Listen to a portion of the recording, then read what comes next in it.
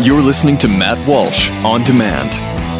2017 is going to be a volatile economic year. We may see politicians throughout the world attempting to control central bank policies. Several renowned financial analysts have warned that political interference in central bank policies may mean our economic misses of inflation and growth targets. Gold is an international currency that can't be issued or controlled by governments. If you don't have the only hard currency that has outlasted every politician and every failed idea of governments for centuries, you need to speak to Goldline right now and learn how easy it is to add gold to your portfolio or IRA. Now is the time to diversify your financial portfolio by adding gold. Call 1-800-913-GOLD. Buying real gold is easy and fast at Goldline. And you're going to be happy that you finally made the call. 1-800-913-4653. Goldline also offers price protection against short-term market fluctuations on qualifying purchases. So buy with confidence. Read Goldline's important risk information and find out if buying gold is right for you. Call Goldline 1-800-913-4653.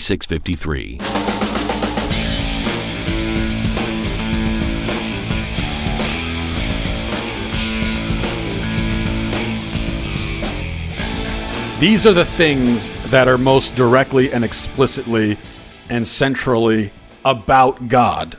And these are precisely exactly the things that we don't like to do. But we say, oh, well, we like to go for a hike or spend time with our family.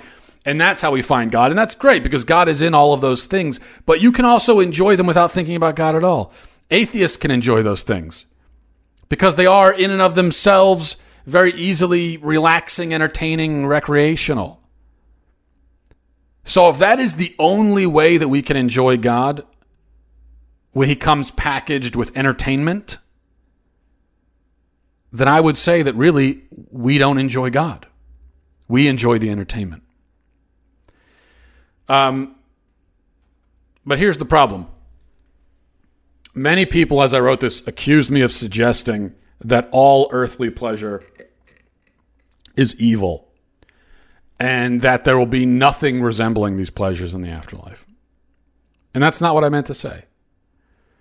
And having gone back to reread what I wrote, I maintain that it's not at all what I did say.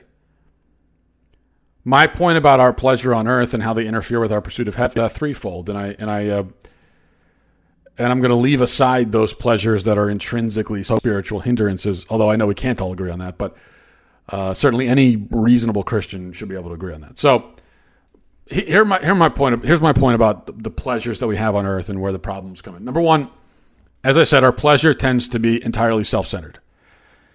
It's difficult to indulge in something pleasurable in a way that is not self-centered. It's difficult to have a humble and obedient heart as we enjoy something recreational because we've trained ourselves to think, this is me time. This is what I want. This is all about bringing me personal happiness. How many times we say, this is me time. This is me time. All of our happiness is, this is me time. There's not going to be any me time in heaven because it's not going to be about us. David Foster Wallace, who was not a Christian, wrote a hilarious and also very sad and poignant essay about cruise ships, famous essay called A Supposedly Fun Thing I'll Never Do Again. And he talks about how we've been conditioned to believe that we deserve to be pampered, to pamper ourselves, to escape, right? And you've got all these industries that are built on kind of getting us to believe this.